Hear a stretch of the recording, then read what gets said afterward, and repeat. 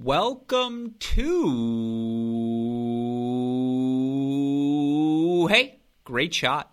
This is the Great Shot Podcast, a Cracked Racquets and Tennis Channel Podcast Network production. My name is Alex Gruskin. If it's a Monday, you know what we're talking about on today's podcast. Another ATP Challenger-centric episode from Cracked Racquets contributors Damian Kust and Jakub Bobrow. On today's show, they break down the first week of 2022 ATP Challenger action, recapping maiden titles for Rodriguez Taverna and Luca Nardi, chatting about Zdeněk Kolar's continued doubles excellence. They also attempt to predict the Australian Open qualifiers, qualifying getting underway for both the men and women this week. It is another fantastic podcast episode that I know all of you listeners are going to enjoy. Of course, I am hoping to get both Damian and Jakub on the show later this week to recap qualifying. But of course, if you missed out on any of the action happening in Australia, whether it be at the Challenger level, whether it be Australian Open qualifying, or any of the week's past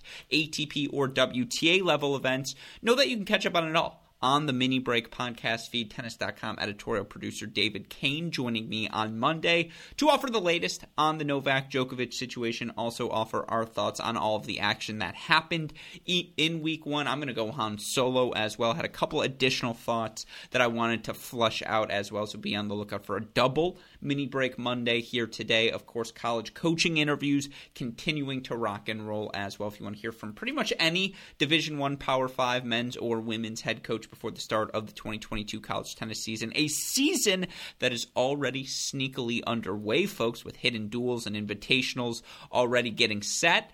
You can catch up on it all on our website, crackedrackets.com. This podcast, Mini Break Podcast, Cracked Interviews Podcast, even our YouTube channel, all rocking and rolling. But you didn't come here to listen to plugs. You came here to hear about the ATP Challenger Tour. So with all of that said, let's get to it. Another ATP Challenger-centric episode from host Damian Kust and Jakub Bobrow.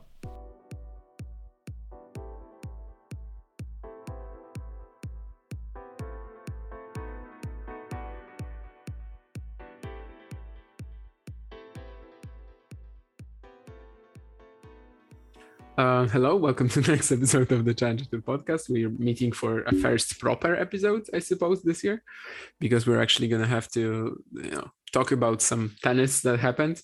Prepare for a lengthy one, because we're also going to be talking about Australian Open qualifying. So I guess at first we should start with the review of the challenges that happened. None of us got a point on the board this week. Yeah. So where do you want to start then?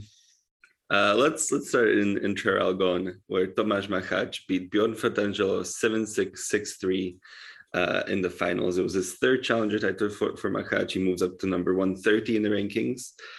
En route there, he got a retirement from Mayo in the first round, then beat Santillan, Kukushkin, De Jong, and then Fratangelo. What do you make of Machač this week?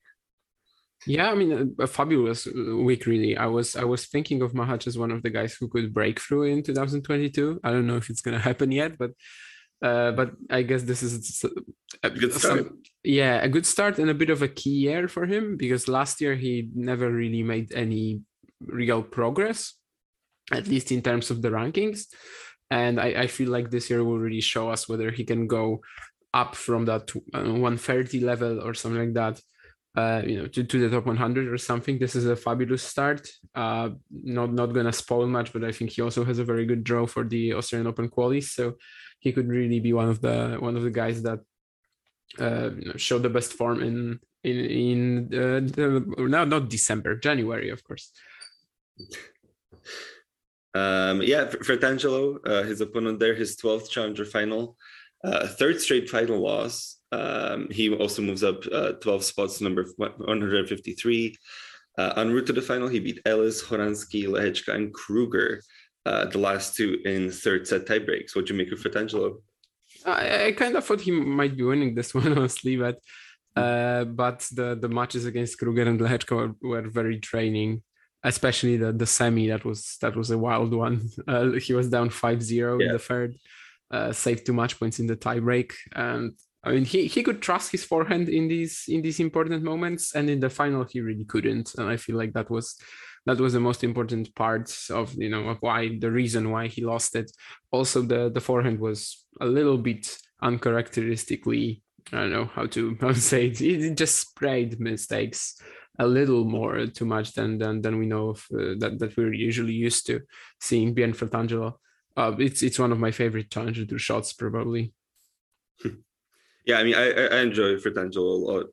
Of all the veterans that we sort of have on the Challenger Tour who've sort of stayed there the entire time or for the large portion of their career, I enjoy him. He's up there for me. Yeah. Yeah, I think it was also his first final in 5 years, not in the not in the United States, or something like that. Would be... Yeah, only his fourth Challenger final outside America. Yeah, very impressive week for both guys. I also wanted to mention the doubles, whereas Daniel Kolarz won his 14th doubles title on the Challenger Tour. Insane. He won it with Manuel Guinard over Hisler and Stricker in the final. Yeah. Any further words on the Kolarz? Yeah, he's becoming a legend of this podcast, sort of, for his double specialism, and I mean specialty, or whatever how do you want to call it, and I mean expertise maybe, and I still can't understand it, but it's not like every single guy who plays as many Challenger doubles events wins 14 of them. We've already mentioned a few doubles specialists who have either 0 or 1 Challenger doubles title throughout their careers, yet seemingly have, you know, a skill set so much better suited to this category, to this discipline of tennis. So I still can't understand it, but I mean, well done, the Kolarz. We love to see it for sure. Yeah, maybe he's just like a master motivator and always gets the best out of his partner or something. Who knows? You know, Guinard has a pretty good volleying game, I think. So maybe. Yeah. Yeah, we also had Jesper de Jong reach the semis, which I thought was interesting. The 12th seed in this tournament. He beat JJ Wolf, which was a pretty good result for him. I was sort of surprised that he beat him. Then beat Gilles Simon, who I thought was very confusing because I thought that he might be going out to Van Rijthoven in the first round, but he absolutely smashed him 6-love, 6-2, then was smashing Blancaneaux before he retired 6-love, 2-1, and then got sort of dismissed by de Jong. So kind of a weird week for Gilles Simon. I don't really know what to expect from him there. Yeah, I love de Jong though. I never expected him to. Well, maybe not never expected him to, but I thought he might be losing to Stricker. Then I thought he might be losing to Wolf. Then after the 2 matches that Simon had, I thought like, okay, this is gonna be the end. And then I guess I expected a little bit more against Machac, but still, fantastic week for someone who mostly had, you know, his success last year mostly came on clay. So it's very reassuring to see. Who was your pick? Lehečka, right? Yeah. I beat Lehečka lost to Fratangelo 6-1, 3-6, 6-7. So that's unfortunate. But you know, I mean, good run, yeah. Yeah, not horrible. He beat Marterer and Ignatic. Yeah, the win over Ignatic was a little bit weird, but then the one against Marterer was very good. I think the match against Fratangelo wasn't streamed, right? Or am I? I didn't see it and I didn't look for it. Yeah, so I think it was the quarterfinal. They had all 4 of them at the same time, and one or even 2 of the courts weren't streamed. And I think this one, Machac Kukushkin, was definitely streamed, and I think Kruger Serdarusic was as well. I'm not sure about Simon de Jong, but Fratangelo and Hečka, I couldn't find it. Yeah, that's a shame. Anything else from Traralgon? Probably not, I guess. I talked about Filip Sekulic last week, and I loved his performance against Kuhn. He's got a great forehand, and over the years that I haven't seen him, so pretty much since the pandemic, definitely developed a lot. He also has a qualifying wildcard for the Australian Open, and while I'm not really, you know, expecting him to make it to the main draw, I am very excited to watch him there. Hopefully, the Australians are gonna get to. More of the Australians are going to get to leave the continent freely and play more, in other countries, because you cannot really be a professional player just in Australia, at least at this point in time when there's no barely any ITFs. Yeah. I mean, the 2 wildcards that we sort of talked about, Omar Jasika and Lee Tu, neither of them ended up playing, unfortunately. due to health issues. So that didn't really materialize into anything. Yeah, Gulbis played an interesting match that I just wanted to mention. I saw him play against Gosoy. That was interesting. It's good. It's good to see him play. It's good to see him still around. But clearly, he's just nowhere near what he used to be. I watched the match he played in the qualies, and I mean, yeah, he's clearly not where he used to be. But I didn't see the one against Soeda, but I've heard that he actually showed some real intent and motivation to to fight. Yeah, for no, it, I mean so. it was very entertaining. I watched the third set of it. It was very entertaining. They were both going for it. Very long games towards the end. But yeah, Soeda came out on top. Right. Should we move on to Bendigo? Yep. Bendigo were 8th seed Ernesto Escobedo beat 10th seed Enzo Cuacon 5-7, 6-3, 7-5. Fourth challenger title for Escobedo. He moves up 23 spots to number 141. Before Cuaco, he beat Truncheiti, Jason Jung, Vít Kopšiva, and Salvatore Caruso. What do you make of Escobedo this week? Yeah, every time I think that Ernesto Escobedo is gonna do well and come back to the top 100, he seems to get on a losing streak. So I don't want to be too overly appreciative of what he did this week. The final was very messy, probably his worst performance of the bunch, honestly. But still very entertaining, of course. And I still think that there's that top 100 is still in Escobedo somewhere, but he needs to do it more consistently. I don't know if he's going to be able to qualify for the Australian Open, because this week was probably quite draining with the Kopriva match and with the final against Cuaco.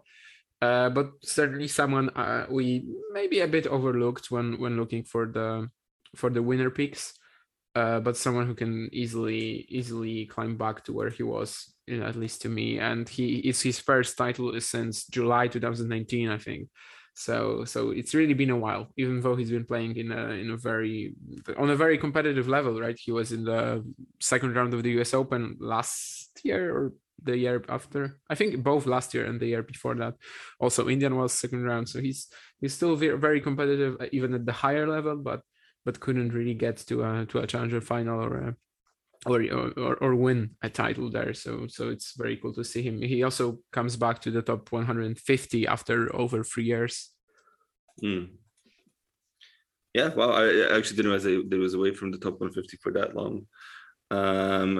As for Cuaco, he goes up 13 spots, number 166. His route to the final was beating Kiked, Fabiano, Halis, and Agamenone, all in 3 sets, all in quite grueling matches, it seems, based on the scoreline. And he actually also reached the doubles final with Blaž Rola, so he's had a very long week as a Cuaco. Did you see any of him this week?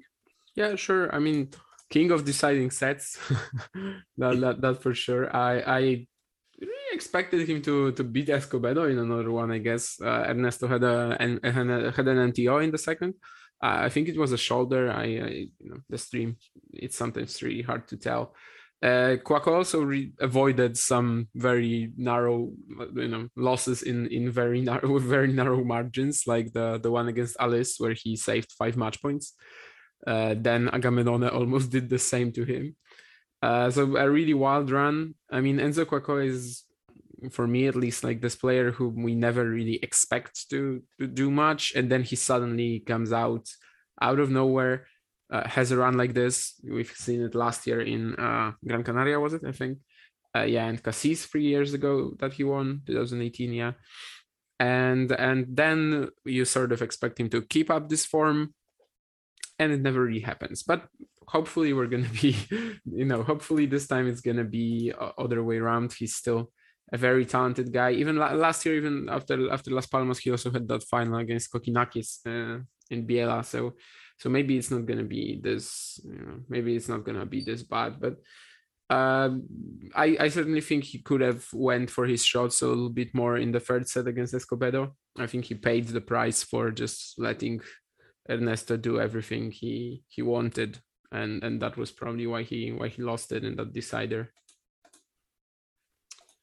As I mentioned, the doubles, Ruben Bemelmans and Daniel Masur won the doubles, which was, good to see them still staying together from last year when they had some really good results, 2 titles and a final. So hopefully they make an impact this year as well. Also, Franco Agamenone reaching the semis. I wasn't expecting that, that's for sure. Although, I mean, he did come from a pretty nice quarter there, I think, after Koboli eliminated Kozlov. But yeah, Agamenone beat Cooper Airy, Renzo Olivo, Matthias Bachinger, and Dmitry Popko before losing 6-4 in the third to Kouakou. What'd you make of Agamenone this week? I mean, it's the story is still going on, and it's crazy, right? Because before last year, I believe he didn't play on hard courts for like 2 or 3 years. Then he had some success in the ITFs, but I mean, we never really could have guessed that he was going to be this good this week. And it's particularly crazy when you look at the big picture and how he started last year as the world number 675. I believe this was also his first hardcore challenger ever. So yeah, I mean, how do you even? I still don't get how he suddenly became a much better tennis player at the age of 20, almost 28. In January last year, but he's still going on. He's gonna play his first Australian Open Grand Slam qualifying in overall next week. So still a fantastic run. It's gonna be a little while before he starts dropping points heavily. So still a lot of time to make up for for the first months of 2021 when the only thing he could play was 15Ks. Yeah, I mean, it's a proof that there's still hope for us, and we shouldn't give up.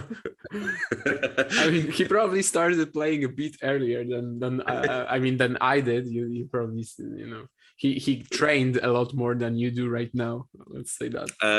That's for sure. Yeah, I would say almost anybody trains more than I do. But yeah, impressive result. He's now quite solidly inside the top 200. Certainly unexpected. I mean. Anything else from Bendigo? Who did you have as your winner pick? Who I had Hugo Grenier. Yeah, who I thought he was actually going to go lose to Zizo Bergs, but pulled through that match 7-6 in the third, but I had to retire down 4-0 in the third to Caruso in the quarterfinals. Yeah, I think there was that weird story there because he had COVID when he landed in Australia, and then when the physio came, he refused to wear his mask because he said that he already had COVID. People thought that he said that he has COVID right now, and it was just a mess. I don't know what to think about about his preparation for the Australian Open qualifying draw, but we're gonna get to that. I had Stefan Kozlov. Honestly, I mean, he just continues to be one of the most unpredictable players out there. It's a wild ride following his career. I remember last year, just before he had that amazing streak in US Challengers, he played in Mallorca, and I said that his match against Rincon was probably the worst challenger game I've watched all year. And I mean, it's not like I could have foreseen that Kozlov was going to be so good, because he literally has these performances every once in a while, and the match against Koboli just wasn't any good either. I have no clue what to expect from Stefan Kozlov. It's always a roller coaster, just putting on a stream of his match. Even yesterday, he played Kudla in the qualies to an ATP event, I think, and he lost, blowing 2 match points, but he was actually very competitive. Comparing to the performance against Koboli, it was night and day, really. I don't know. I mean, he gets a main draw wildcard to the Australian Open because of the USTA challenge. So he can just as well play very well against a high seed, or play absolute crap against the worst player in the draw, who will probably be, I don't know, one of the Australian wildcards or Tseng or some random qualifier. We'll see. Yeah. So from Australia, let's move out to Buenos Aires. Challenger 50, where 2 young Argentines faced off for the title, and with Santiago Rodriguez Taverna defeating Facundo Diaz Acosta 6-4, 6-2 for his maiden Challenger title. He also breaks the top 300, moving up to number 266. En route to his title, he beat Mats Rosenkrantz, who was actually the only player to take a set off of him this week. So quite impressive from Rosenkrantz, actually, who we joked about a bit to Argentina. He then beat Juan Pablo Paz, Ednan Casanova, and Gonzalo Lama before facing Diaz Acosta in the final. How would you like Rodriguez Taverna this week? I liked him a lot until he stole the point from me. There was a moment like around the quarters, maybe even, when I really thought, okay, yeah, I got this. Diaz Acosta is the pick. And yeah, and then he was quite comprehensively outplayed in the final. I made a tweet today that the best righty forehand met the best lefty forehand in the field. And I do believe that was really the case. But Rodriguez Taverna has a much more powerful stroke. The lefty forehand of Diaz Acosta, he just needs to work his way through the opponent a little bit more, construct points. And Rodriguez Taverna is insane. Actually, comparing him to, I could compare him to Escobedo in a way, the other challenger winner, because it's very hard, obviously, to generate power when you're moving backwards, and Escobedo has that ability from his forehand, and Rodriguez Taverna does it in a very similar way. Obviously, he's so much better on clay courts, but it's still a super effective stroke. And I remember last year talking about him as someone who probably has a little bit too much weaknesses in the backhand, a little bit too many weaknesses in the backhand to realistically like break through to, I don't know, top 150 or something. But I'm not so sure anymore. Like in this final, I feel like we obviously don't get these stats on the Challenger Tour, but I feel like he played like 80% of his balls from the forehead side. He was literally so effective at running around this. And I mean, if he can do that, if he can limit the way his opponents just expose his backhand, then he can certainly be very dangerous, especially as the court seemed quite fast, and I think the serve and forehand combination was so much more effective because of that as well. Yes, as for Diaz Acosta, he moves up 35 spots to number 303. En route to the final, he beat Lautaro Midon, Mariano Navone, Gonzalo Villanueva, and Murkel Deyen, who I think we're going to talk about in a bit. All without dropping a set. He was quite dominant in his results there, but unfortunately, as you said, couldn't outplay Rodriguez Taverna. Speaking of Murkel Deyen, he was the surprise of the week for me. I did not expect him to body his way through the draw like this, where he beat Leonardo Lopez Linket 6-4, 6-1, then Cunha Huertas Del Pino 6-3, 6-3. Then my pick, Guido Andreozzi in the first round, 6-3, 6-2. Lipovsek Puchez, he beat 6-1, 6-1. Buruchaga, he beat 6-3, 6-1. He was absolutely killing everybody, but then got killed by Diaz Acosta, 6-3, 6-1 in the semis there. What you make of Murkel Deyen this week? Yeah, I didn't see much actually, and I'm not sure. I mean, the most I can say about this guy is that he has a very long name. Like when you take some more of his. I think it's been like officially shortened now. It's been officially shortened. Okay. Yeah, he did have a second name and then a second last name, but he moves up a lot. He moves up 218 spots this week because he was outside the top 900, and now he's 687 in the rankings. Obviously, he's the younger brother of Hugo Dellien, which you would easily be able to tell if you saw him, because it's, I mean, the resemblance is quite uncanny. And he played college, or I don't think he still plays now. I think he played at Wichita State. So maybe someone to look out for, because this week I think we underestimated what a 9-match or 11 was it, the losing streak does to you in terms of Andreozzi. But then again, you still actually need to play at a very decent level to beat Guido Andreozzi, losing just 5 games.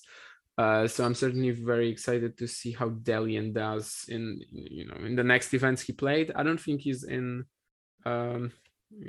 he's not in Blumenau, right? Not that I saw. I don't think he was. Murkel Dellien. His ranking is obviously. How did he even get to the quals here? Was he one of the alternates? I can't remember.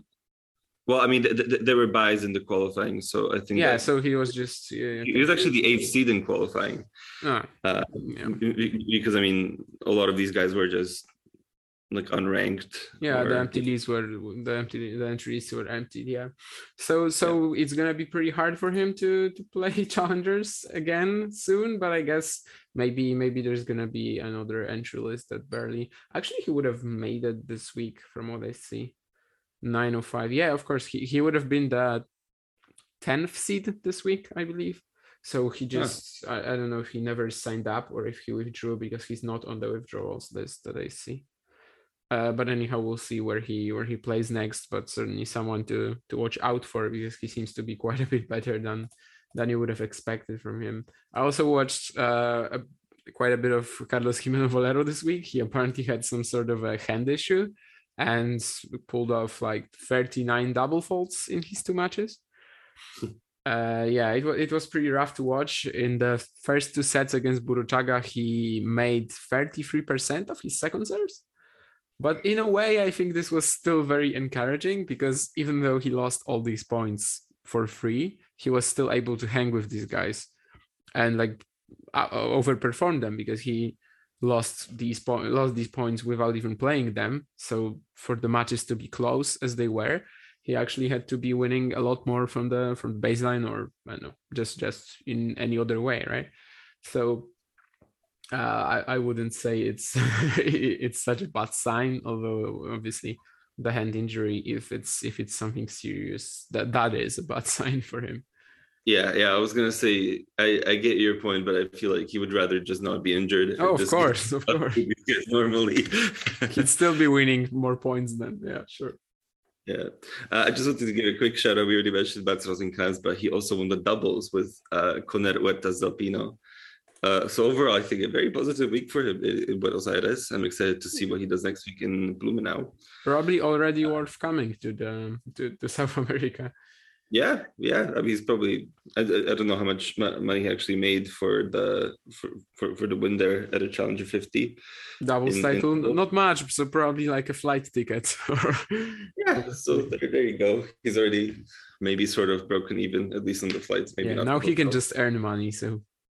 Yeah, now the pressure's off. He's going to body the entire draw in Blumenau. But firstly, we go to Forli, where we had a very surprising final. I think, at least for me, I wasn't expecting this at all. Luca Nardi defeating Mukund Sasikumar 6-3, 6-1 in the final. It's a first challenger title for the 18-year-old Nardi. He goes up 58 spots to number 306 in the rankings, so very close to breaking the top 300. His route to the final was beating Lucas Catarina, Evan Furness, Christian Harrison, and then a semifinal walkover from Cedric Marcel Stebe. What do you make of Nardi this week? Yeah, I don't want to be, just some sort of a guy who just says, okay, but he didn't even play well. But he didn't. I mean, in the first 3 matches, he was really struggling, lost the opening set in all of them, then got a walkover from the hardest opponent, probably. I mean, Harrison Stebe, probably, that's probably debatable. But Mukund Sasikumar didn't really, just never really showed up in the final. The way he played from the qualies was absolutely astonishing, out of nowhere. His last tournament in 2021, I believe he lost in a quarterfinal of a 15K and won 2 games against I can't remember now, but it's a guy who never really plays challengers. Oh Jesus! He also lost to Hadi Habib in December, and anyhow, I mean, I just don't really get how this happened, that Mukund was playing so well, and I think this would have been a great final if he was able to keep up this level. But Nardi just didn't really have much to do. But to his credit, he probably had the most comprehensive performance he had all week. Limited the errors, had more confidence on his forehand than he had in some of the matches. I mean, he would have gotten to a challenger title regardless at some point. So, I mean, I don't really care, but it's certainly one of the easiest draws you could have, even to win a challenger 50. Yeah, as for Mukund, he moves up 62 spots, number 352. his route from qualifying, he beat Niklas Salminen and Vilato. And the main draw, he beat Forti, Yevseev, Benchetri, and Piros before losing to Nardi. I was very shocked by the Piros win for him, because since, I mean, beforehand it was Forti and 2 qualifiers. I wasn't expecting that for sure. In the doubles, Bortolotti and Kadhe took the title. Do you have anything else from Forli? No, probably not. I mean, I'll just say that the guy who I was talking about, the last loss, that the last match that Mukund had in Sasi Kumar right now is, I still say Sasi Kumar Mukund, but he actually changed his name to Mukund Sasi Kumar, so excuse me if I do that again. But anyhow, the last loss he had in December was to Sidan Pontio di Cromo, the 21-year-old Dutchman, sorry. So yeah, not really, and he only won 2 games. So this run was just absolutely out of nowhere. I don't see how it happened. I was actually surprised to learn that that he had a challenger final before. I did not remember that at all. In China 3 years ago. Yeah. So I guess at least it's repetitive. But we can't really be sure if it's pressure or not. But the final. Yeah, he never repeated any of his form from the week, from what he showed prior in the week. In China, in Baotou, or however you want to read this, he lost to James Duckworth, so probably a bit of a tougher final opponent. So really can't really tell yet if it's a mental block or not. I guess we shall see if he ever makes another challenger final. Man, he's 24, so maybe. All right, should we go to match of the week and upset of the week? Yep. All right, what was your upset of the week? I think we're gonna go for the same one. I'm just looking at what the bookies had, and I think there were like 2 that were very similarly priced for them, or maybe just one. There was one in Buenos Aires, or not. Buenos Aires was one I thought of. Jose Pereira over Darderi was one I considered. The bookies priced very similarly, 2 of them. Harry Burscher losing in the first round at Dragon to Brandon Walkin.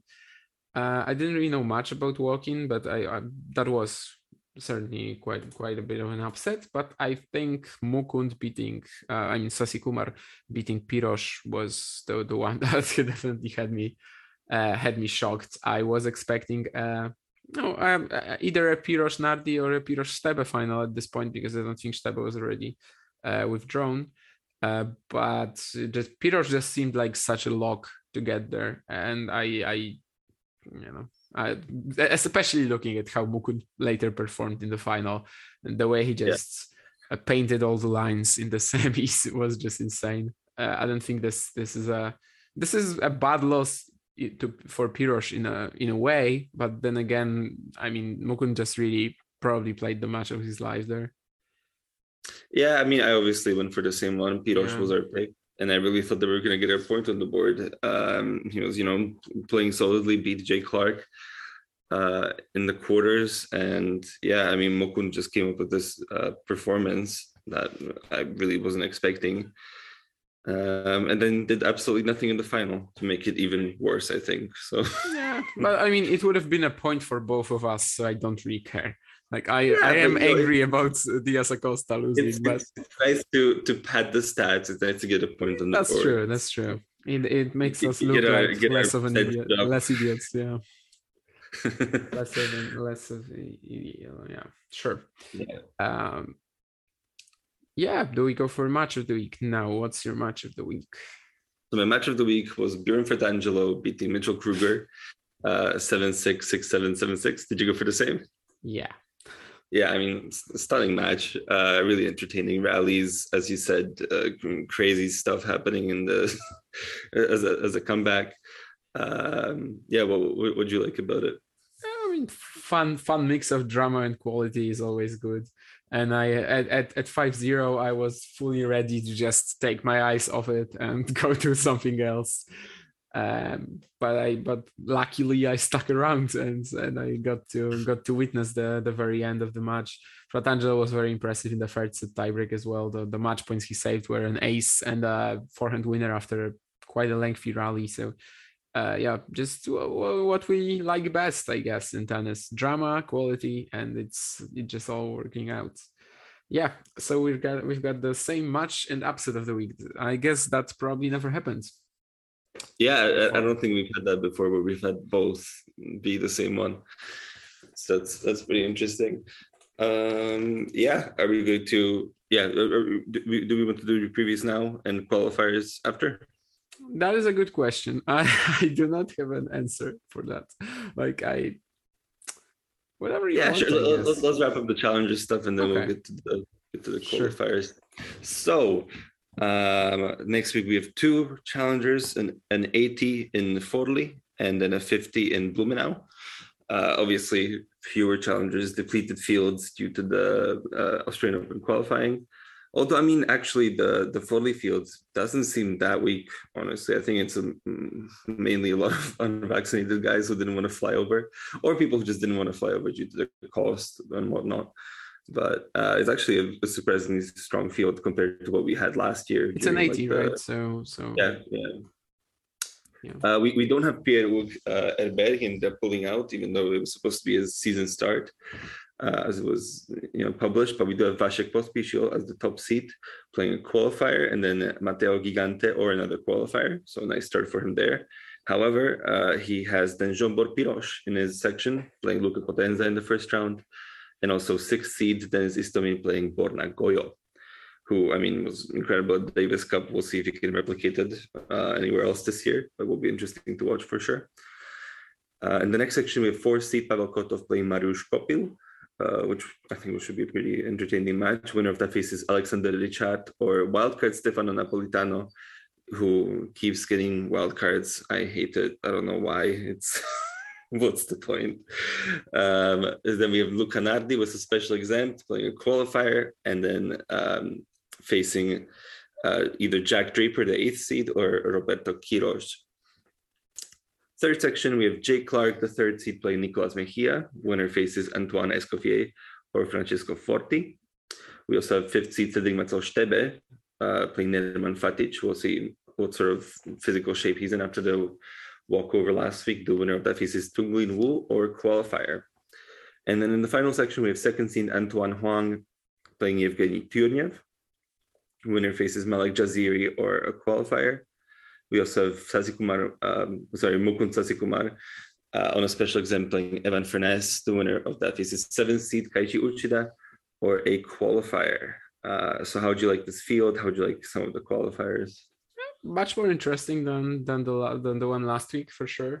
Bendigo and Dragon were a lot more exciting than the European and South American challengers last week, for sure. So I'm excited to watch something when I'm half asleep after sleepwalking through the night watching the Australian Open qualifying. But anyhow, I mean, I'm excited to see how Nardi does in a much better field, because there's going to be potentially Draper in the second round. Corners could be insane with Kotov, Kopil, Richard. I mean, any of these guys are probably almost as good as any opponent he faced last week, probably better. The qualies have a lot of good names too. Calvin Emery, I still stand by my opinion that he's at some point going to still make them, just do some damage in challenger events. There's plenty of guys like Aidan McHugh, who lost just 2 tiebreak match to Jay Clark last week. I think he really could go on some sort of a run. He actually beat Elmar Jupovic in a very tight game this week, today. There's also my personal favorite, which you already know, Jeremy Yan playing Paul Jubb, but I not giving him much of a chance there. But Jubb is someone that certainly could be also dangerous at challenger level this year. He's had a fantastic ITF campaign last season, was obviously great in college. So even the qualies field is super strong. I definitely want to see Kopil, Kotov, as you mentioned. Turnev Oang could be very interesting because Turnev, like if he repeats that level from St. Petersburg, for example, then indoors he was a real force. Kaiichi Uchida is somewhat exciting because of the Rio de Janeiro title that he had. So maybe maybe that's gonna give him some sort of a confidence boost. You could really go for a lot in a lot of directions in terms of the winner. I think I kind of just want to repeat myself and go Jean-Paul Pirosh. I think that Mukund Sasikumar loss. Yeah, we keep doing that. The loss to the Indian was a little bit of a just the exception, not the rule. I think he was playing very well before that. The draw is potentially dangerous because Gojo or Goyo, sorry, because he's obviously Croatian. But I guess in the States they still probably call him Gojo, but he's playing him or Istomin is certainly somewhat troublesome, can give him troubles. Pospisil as well. I just don't know what to expect from Vasek at this point. So I think Pirosh is a pretty strong pick again. Yeah, sure is a strong pick because I also picked him. Yeah, that's why I was smiling earlier because I thought I was going a little bit, because it does seem like a tough section, but Potenza is an okay first round. Goyo, we'll see if he can replicate the Davis Cup, but I'd be surprised, honestly. Istomin pretty much cooked at this point. Pospisil 5-match losing streak or something like that. So I mean, he's been losing a lot at the American Challengers. He wasn't really making runs there anyway. So I thought that Pirosh was going to be my surprise back-to-back weeks pick, but I guess not. We're both going for him. Yeah, I'm really looking forward to this draw. It's quite a bit better than what I thought it was going to be. So it should if not Pirosh, then who would have been your second pick?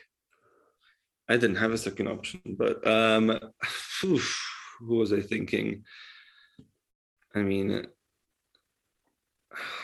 maybe some like a Richard or something. Okay. I mean, Richard is dangerous with Kotov in the section, if Nardi with Draper. I don't know. I mean, Pirosh just really seems like the sensible pick, even if it's pretty weird to consider a guy who's never won a challenger title had just one final a sensible pick, and the safest option. But I think I definitely agree that he's probably the one to go for in this. Maybe we're gonna beat him totally wrong. Who knows? We'll see. We do this first round to Potenza. All right, should we go to Blumenau? Yep. Yes, Blumenau, where we have, at least to me, a very surprising top seed, Fernando Verdasco. I was not expecting to see Fernando Verdasco at Challenger 50, potentially ever, but especially this week. Did not see it coming. He starts against a qualifier, and then either Nicolas Moreno de Alboran or Strong Kirkheimer. Love that name. Then in the section, we also have Igor Marcondes, who faces Mateus de Carvalho Cardoso Alves. The winner of that faces Mats Rosenkrantz or Mateus Amorim de Lima. So I think a very exciting section here. Should be pretty fun. In the next section, we have Genaro Alberto Olivieri facing a qualifier, and then Cristian Rodriguez or Jules Ocala. Other seed in the section is Hernan Casanova playing Pedro Boscardin Diaz. Winner of that faces Facundo Juarez or Joao Lucas Reis da Silva. Third section, we have Gonzalo Lama playing Juan Pablo Paz. Winner of that faces Noah Rubin or Daniel Dutra da Silva. We also have 7 seed Carlos Jimenez Valero playing Gonzalo Villanueva. We'll see what sort of physical shape he's in this week with the hand injury, as you mentioned. And the winner of that faces Wildcard Joao Victor Couto Loureiro or a qualifier. In the final section, we have Orlando Luz as the second seed, playing Juan Bautista Torres. Winner faces Jose Vidal Azorin or qualifier. And then we have 8 seed Facundo Diaz Acosta playing a qualifier, and then the winner of that facing Pedro Sakamoto or a qualifier. How do you like this draw? I really don't know what to go for here, honestly. So I'm going to start obviously from the qualifying again, and I think Burjaga is probably the only guy who could make like a run here. I also really liked what Alec Deckers had to show last week. Did we talk about him at all? Or I don't think so. You know who his father is, or Wait, whose father? Alec Deckers. Deckers? Yes. I actually don't know who his Richard father is. Krejcik. Oh, Yep. what? Yep, and the model, or Daphne Deckers, I think her name is. Yeah, and Oh. he's Krejcik's son. He's 21, I believe, and had some very good moments last week, although they were mostly they were mostly filled, his matches were mostly filled with ups and downs, I would say. But he lost to Gabriel Tumassonis from Brazil. I don't think I've even seen the name before, honestly. So I cannot really talk about him as a potential deep run in the draw at Blumenau, or I really don't know. I was just trying to look for the pronunciation, but I guess we're gonna have to be sharper on it next week. Yeah. Anyhow, Burruchaga, as I said, is probably the only guy who can really do something here. Verdasco, Jesus. I almost want to go for him. Like the rest of the draw is, I think he's about 150 ranking spots higher than anyone else, right? Yeah. So it's quite hard for me not to go for him. Diaz Acosta is obviously again an option. I don't like that he has Luz and Torres in his section. I think Luz I don't want to go for because I think Torres is pretty dangerous. Jimeno Valero I don't want to go for because of the hand injury. Olivieri is an option as well. I think the section is pretty nice, but then I don't know if I trust him against Casanova or Juarez. Igor Marcondes is an idea. I actually remember that when Marcondes won that title at São Paulo or whatever the Brazilian challenger was, I compared his a little bit of his footwork to Fernando Verdasco, so it would be fun to see we might just get it. Yes, and I would really love to see that quarterfinal. I mean, whatever. I'm just gonna go for a very boring pick and say Fernando Verdasco. I really don't know. I think a lot of weird stuff can happen here. Verdasco is obviously the higher ranked player, but hasn't been in top shape. Still probably playing a bit better than most of the fields, but there are guys here who could beat him for sure. Yeah, I mean, obviously I looked at Verdasco. He's 38 now. Wow. Obviously, horrible year last year, 10 and 20. Very poor, and I mean that's including a semi-final run in Tenerife where he was actually quite decent. He was very good. He lost to Griekspoor in a great match. Yeah, but outside of that, struggle bus of a year. I don't like him in this section. I feel like Marcondes is dangerous. I feel like maybe even Rosenkrantz is dangerous. I don't think that he's making it out of that quarter, to be honest. So I'm going for Genaro Alberto Olivieri. Who, as you mentioned, it's a nice section. He had a pretty good run at the end of last year in Brazil. I don't know, obviously don't remember which tournament it was, but I think he made a semi-final or something. So I feel like the first two matches are very nice. And then from there, I think that he can take it all. Yeah, Olivieri. Yeah, Olivieri, I think it was it wasn't the last event. I can't remember. Yeah, never mind. I think it was the same that Marcondes won, but yeah, I don't think it was São Paulo. I think I made a mistake there. But I was thinking of Olivieri for sure. Yeah, I just didn't really like his easy loss to Villanueva last week. That was what sort of steered me off that pick. And then I just was sort of thinking of Diaz Acosta and Verdasco, I guess. Yeah. Anything can happen, really. Maybe Gonzalo Lama is a pick. Oh. I mean, he made the semis this week. I mean, it's certainly possible. All right, should we go back to Australia, make it full circle this time for Australian Open men's qualifying? Where, I mean, just let me preface this off the top. The top two seeds are Slovak players, which I hate because I don't think either of them is going to make it in. And it's a real shame. So yeah, I mean, it's obviously it's like a famous thing of being the top seed at qualifying, especially at a slam, is potentially the worst thing that can happen to you. Yeah, but they're still not. They're still not the first people in the queue, right? Right. Yeah. Mike Schack is the first alternate. Gombos is the second one, and Martin is the sixth one. So. Wait, so Makhachev is the first alternate, but he's not signed up for qualifying, or? Well, he had to withdraw from the qualifying because of the positive test. Oh, right, yeah. That forced him out of the semi against Spain at the ATP Cup. So he's hoping that he will get into the main draw, because that's the only way he can play the Australian Open right now. Yeah, otherwise he'd be. I was wondering why Jan Zielinski was playing that, but yes. Otherwise he'd be playing the qualies, right? He would just be the top seed in the qualies and playing today or tomorrow. But that's the only way. So he's only hoping for one more withdrawal. I don't know if it's gonna come. Who the hell knows? Obviously not wishing that onto someone, but it's very possible that someone will get COVID. We live in such times. Yeah. So top section, we have top seed Andre Martin facing Robin Haase. Winner of that plays Mirza Basic or Michal Kukushkin. Then we have 32nd seed Artur Celibidache playing Ernesto Escobedo. Winner of that faces Ruben Bemelmans or Nuno Borges. So obviously, as Escobedo with the form, he's sort of the obvious pick, but I feel like that first round is quite difficult against Celibidache. I don't really like it that much. But I'm actually picking him either way. Yeah, I'm thinking Escobedo. Yeah, that was my initial instinct as well. But I did decide to go for Borges. I just don't know if after such a draining week, Escobedo will be able to perform.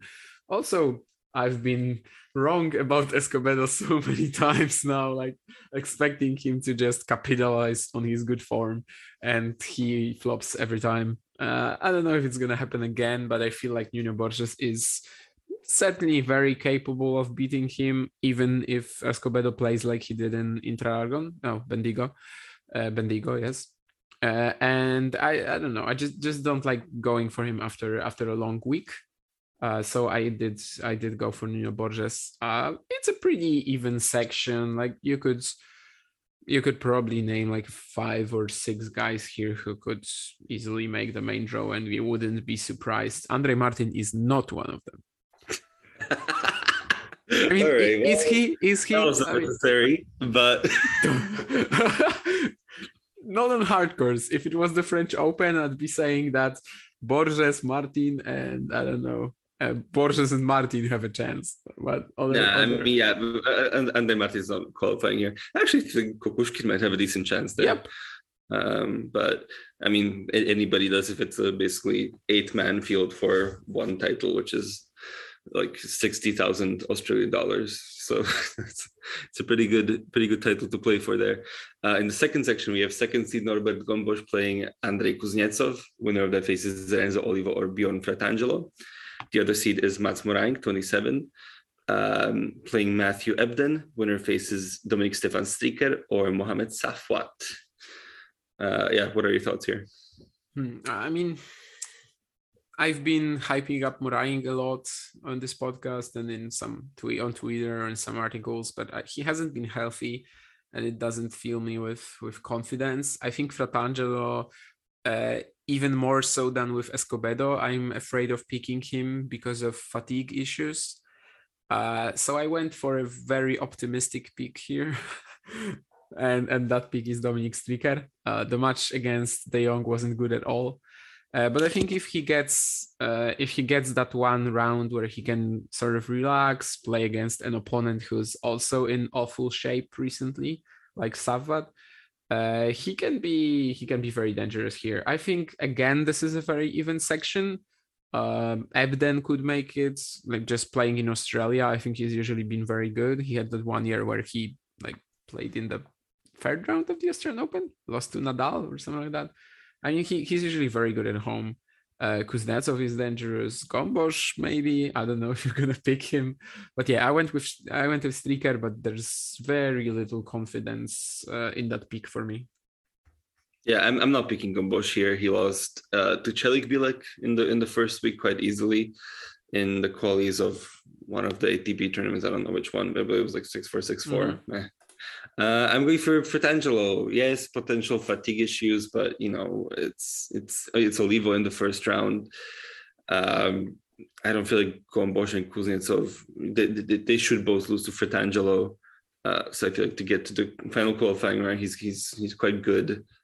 And then, we'll see what happens. But Fratangelo is, I think, a pretty good pick here. Yep. Third section is the first one that I've had this trouble to pick somebody, I think. We have Daniel Elahi Galan as the third seed, playing Pracinj Gunneswaran. Winner of that faces Maximilian Marterer or Dino Sendarusic. Then we have Federico Gallo, the 20th seed, playing Tobias Kamke. And the winner of that faces Dimitar Kuzmanov or Daniel Masur. Yeah, I think the two strongest players in that section are playing each other in the first round, which could be a bit of a controversial idea. Do you know which match I'm talking about? I mean, I'm like Materer is the best player in here for me, and I mean Sendarusic made like the quarters. Yeah. So yeah. That's the one I'm talking about. So even though I am a bit afraid of Sendarusic, I think Marterer is probably the strongest player of the two. Simply, I don't trust Galan on hard courts. Gunneswaran hasn't been good in a while. The bottom section is, I don't want to say trash or anything like this. They obviously can play very well on their days, but either haven't been doing that good recently, or Kuzmanov, in the case of Kuzmanov, he's not. I mean, he can play well on hard courts, but I just don't know if I trust him to win 3 matches against quality players. I think Marterer, with the quite fast conditions in Australia, he can shine. Yeah, I'm also picking Marterer. Yeah, probably the best choice here out of the not so good bunch. Onto the fourth section, where we have Gilles Simon, the enigma of this week. Playing a Aussie wildcard whose name I'm about to have to pull up. His last name is Winter. First Edward. name is Edward. Edward Winter, ranked deeply outside the top 1,000. He's 17 years old though, so it could be interesting to watch him. Winner of that faces Jesper de Jong or Akira Santillan with a wild card. Then we have Tomasz Machac, the 20th seed, playing Camilo Ugo Carabelli. We have Yuki Bambri coming back, which I remember reading an article about last year. At some point, that he was going to come back for this season, so should be interesting to watch. He plays João Domingues in the first round. I think this is probably a pretty easy section to pick, I think. I was considering De Jong, honestly. He blew out Simon very easily last week. So, I mean, if they meet again, then I trust him to do the same. But he also lost to Machac, right? And even though I mentioned the fatigue concerns with Fratangelo and Escobedo, I think Machac had an easier week. And he's also younger, if that counts for anything. Ugo Carabelli is probably not as good on hard courts as he is on clay, although I can't remember seeing him play on that recently. And Domingues and Bambri, I mean, yeah, Domingues is not in good form. Hasn't been in good form for a while now, and Bambri, as you said, is coming back. So I think Machac has a very good draw here. Yeah. On to the next one. Fifth section, we have Radu Albot, the 5th seed, playing Filippo Baldi. The winner of that faces Ilya Marchenko or Yosuke Watanuki. The other seed in here is João Sousa, the 17th seed, playing Manuel Guinart, and the winner of that faces Mark Polmans or Jeffrey Blancno. Yeah, this one is weaker for sure, a bit tougher to pick from. I mean, this is an optimistic pick again, but I think there were some very good moments in João Sousa's 2021 campaign. He lost to Cressy quite easily this week, I think. Well, that was already 6 days ago, I think, in the qualies. So he had some time to practice. Obviously, Cressy had a fantastic run in Melbourne. So I think João Sousa, he's still wildly inconsistent in terms of what level he can actually bring to the court.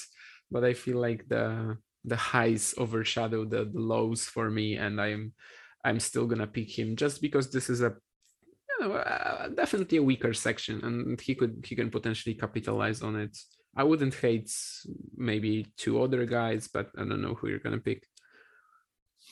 So I like to pick a couple of Australians throughout this draw because somebody always makes it. They're always motivated, and I'm picking one here. I'm going for Mark Polmans.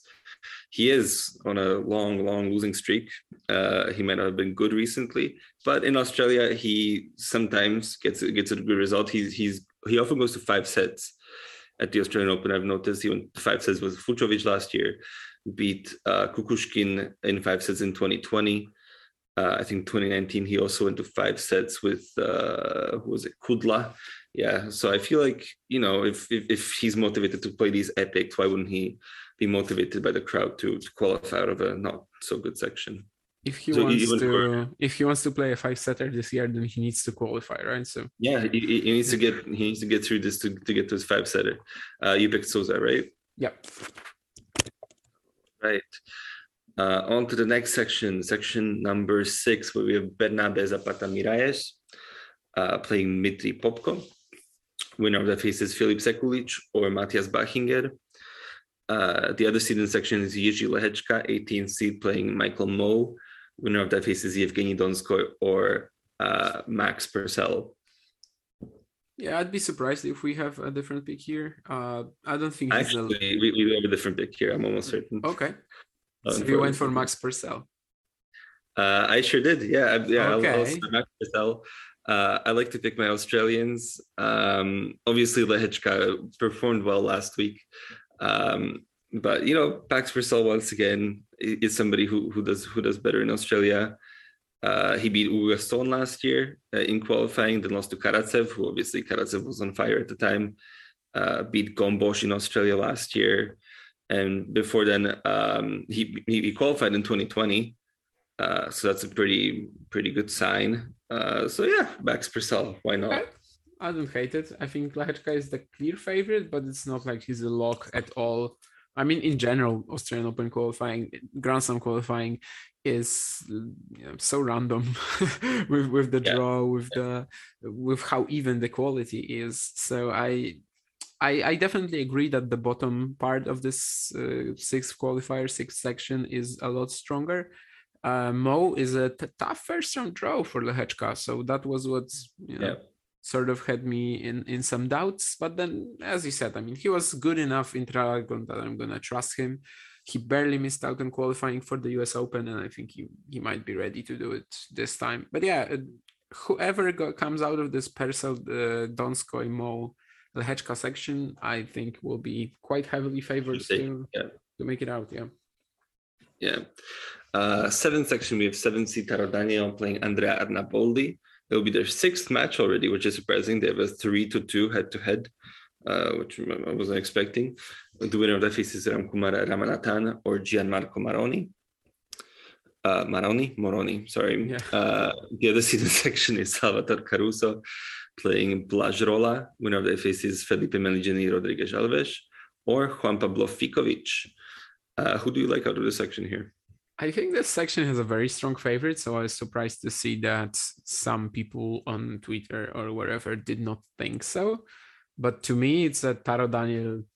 I mean, it just has Taro Daniel's name written all over it. I believe he played very well this week. Won three matches.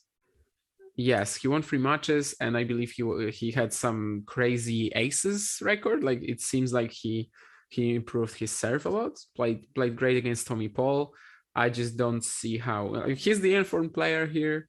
He's he's so much better, at least just in my opinion, than other players here. Maybe not Caruso, but I don't know if I trust Caruso on hard courts that much. And Daniel is just always in that in that spot of not making the main draws at slams, but being one of the top seeds in qualifying, and he's usually a threat. He's usually a threat in these competitions, and I feel very strongly about this pick. Yeah, me too. As you said, the service improved. He got 12 aces against both Otta and Musetti. Beat Edward Winter as well before losing to Tommy Paul 6-4 in the third. So I mean, strong week there. Just looking at what he did last year, lost in final qualifying round to Emer, but I feel like you should definitely make it through this section. It's Caruso had a good run, but he got a retirement from Grenier there in the quarters. So I'm going for Taro Daniel as well. And we shall see if Caruso even makes it through. I mean, If one of Yeah. these is to lose before the third round, then I think Caruso is the one more likely. So yeah. Yes. So section number 8, we have Yannick Hanfmann, 8th seed, playing Jason Jung. Winner of that faces Tim van Rijthoven or Facundo Mena. Then we have a French derby here, 26th seed, Quentin Annalise plays wildcard Harold Maillot. Winner of that faces Marc-André Hisler or Alessandro Genesi. I was thinking of two guys here. They're both in the bottom section, not the bottom part of this section. I saw a lot of people going for Hanfmann as well. I mean, I'm not convinced about him on hard courts. That's like my most, the issue that I have. Also, he hasn't really been in that good form, in such good form. I think Alice, even though he disappointed me a lot of times, he's still somewhat underrated. I think that the tennis he's playing right now is, he's capable of returning to where he was a couple of years ago. Was he? I don't think he was in the top 100, right? It was like 102 or something like that. Yeah, 102. He's 102. Yeah. Yeah, 102. I think he's playing at a pretty similar level right now, and it wouldn't surprise me here if he just aced through this qualifier, even though I obviously have to recognize that this guy can have a lot of mental issues with closing out the matches, and at times he just never, at times he just doesn't perform for whatever reason. You cannot really predict it, you cannot really expect it, but I think he's really underrated right now. Yeah, I mean, Halis is also my pick. He's qualified the last three, the 3 of the last 4. He's qualified. Obviously, one of them was in the Middle East, so that wasn't in Australia. But I feel like he has a very good chance here. The draw isn't insanely hard. He got a good couple of matches in against Mo Borg, lost a tight one to Kwako in the first week. Yeah, I feel like Halis is a good pick. All right, on to the next one. We have the 9th section and the 9th seed, Francisco Cerundolo, playing Pedro Cachin. Winner of that faces Lukáš Lacko or Marco Trunchetti. Then we have Damir Dzumhur, the 30th seed, playing Lead 2 with a wild card, and Matthias Borg playing another wild card, Rinki Hijikata. Who do you like out of this section? Yeah, I think we're not going to have the same pick here, probably. I went for an off-meta one for sure, and I went to Rinki Hijikata. Oh. I don't know if maybe that's a little bit, too much. He lost to Cressy in pretty straightforward fashion this week, but before that he was able to perform against much higher ranked players. I feel like this section is weak. Cerundolo, it's still small sample size. I think he might be good on hard courts at some point, but probably isn't yet. I would definitely be thinking of Lead 2 if not for his withdrawal last week. I'm not sure what that was about, but without seeing him beforehand, I don't like it. I was basically thinking between the two Australian wildcards here. Maybe I'm underestimating Dzumhur, but yeah. So I'm going with Rinki Hijikata. This is a very optimistic pick, but he's done well in Australian Open qualifying in the past. Yeah, I mean, funny story. I also picked Rinki Hijikata. Oh, sure. No. I was very, very close to picking Lukáš Lacko. I wanted him to have his one last hurrah. But I mean, I look at it, it's all Argentinian flags. I'm like, oh, clay courters, but these guys are probably better than Lacko on hard courts at this point, unless he gathers some of that magic that we saw at points last year. But yeah, I mean, Hijikata, I enjoy watching him play. He beat Kudla, he beat Laaksonen. Yes, he got murdered by Cressy, but Cressy was incredible last week. We should also mention that. Shout out to Max Cressy for reaching that final. I mean, crazy stuff. And the top 100 too. Yeah, Dzumhur lost first round last week. Lead 2 withdrew due to health issues. Matthias Borg, I mean, yeah, I like Hijikata here. I feel like it's a quite logical pick. Cool. I did not expect this. I saw Alex also picked him. He, Oh my God. he tends to go for the college guys, I think. So I'm not that surprised with this. But I mean, yeah. I wanted to say something about Lachko as well, but I can't remember what it was right now. That in this section you'd probably not be risking much by picking Lachko because it's really hard to predict. Yeah, I need to finish in 10 minutes. So we okay, let's rush.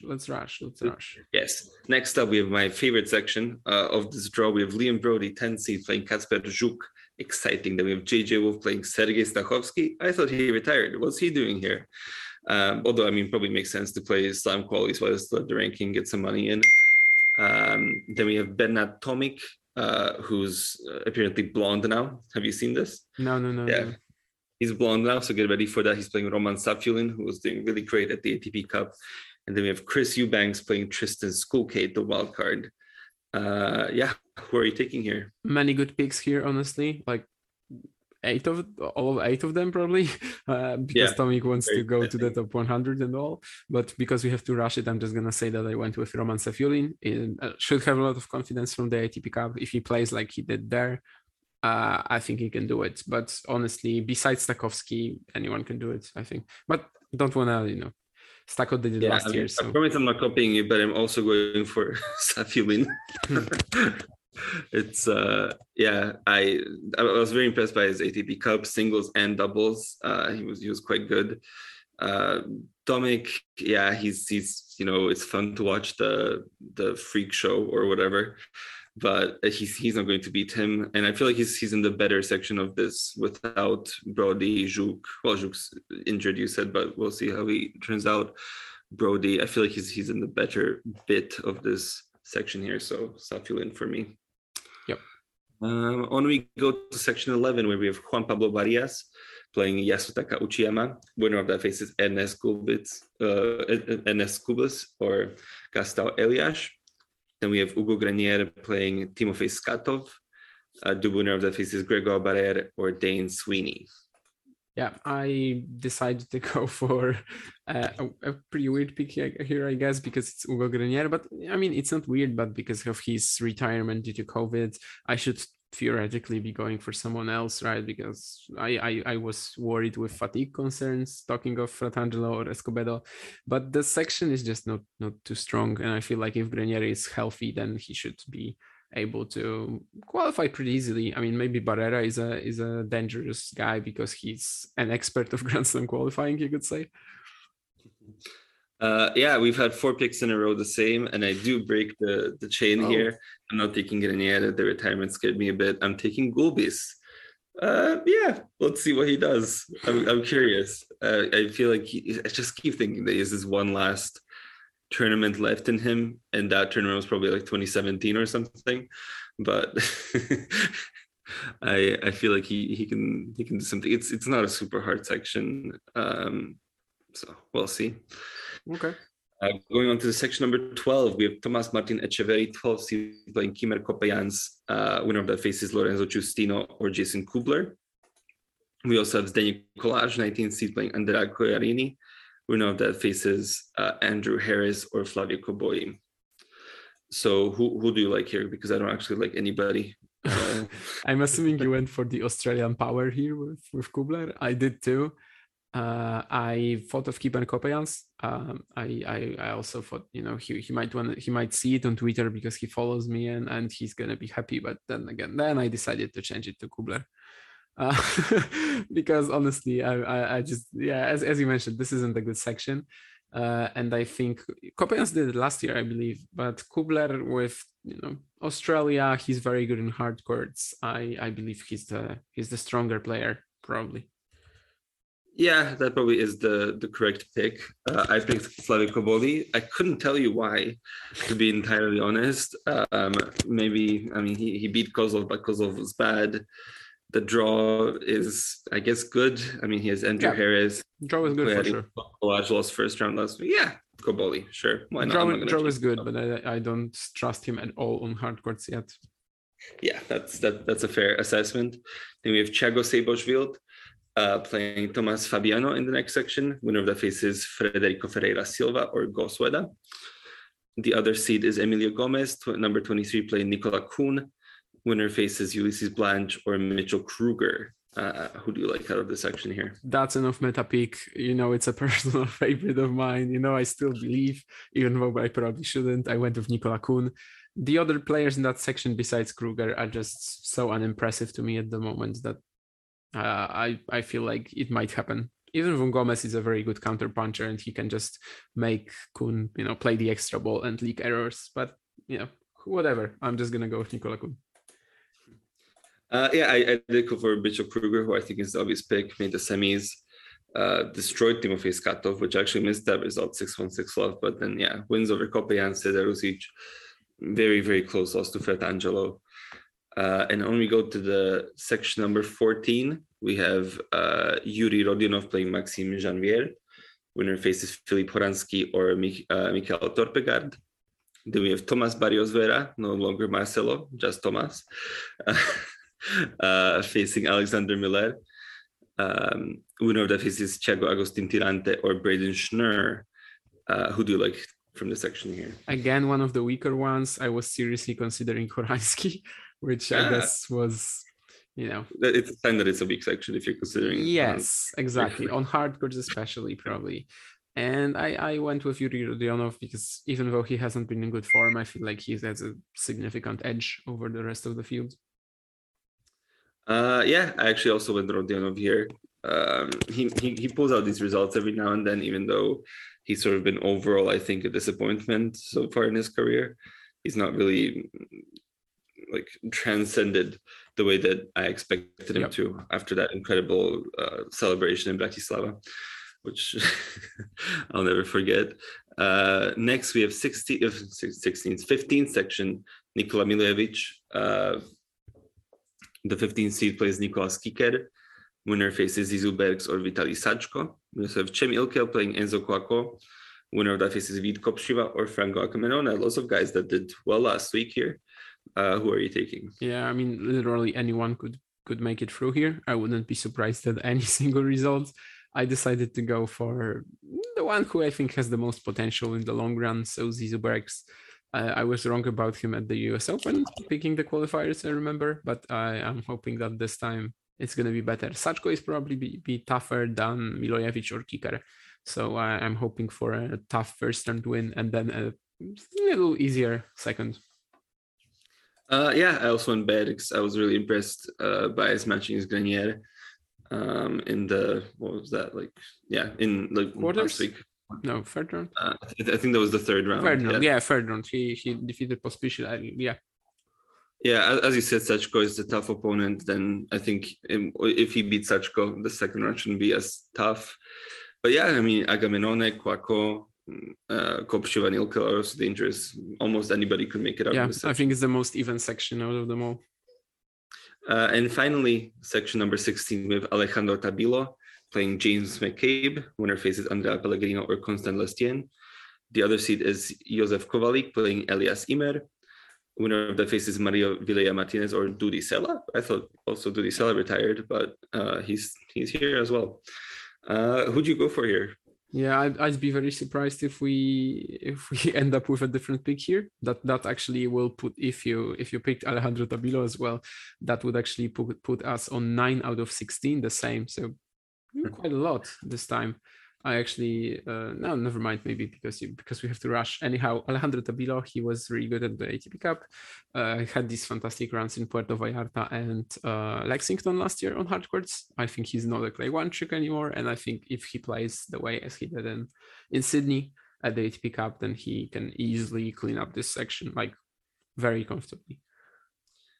Yeah, Tabilo is a good pick, but I'm not going for a good pick. I'm going for Josef Kovalik. I've passed up so many Slovaks to this draw. I got to the end, I was like, oh, I haven't picked a Slovak. What am I doing?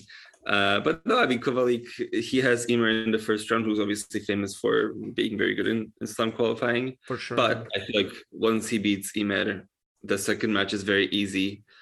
And then, Tabilo's hard again. But Kovalik's the pick. I think Vilella Martinez qualified for the Australian Open last year too, right? Oh, yeah. Yeah, Yeah, but I believe so. But that was probably obviously a bit last year's lucky. Australian Open qualifying was a bit weird with it not being in Australia. Yeah, conditions probably similar, but no, in terms of the courts, but not in terms of the weather, of course.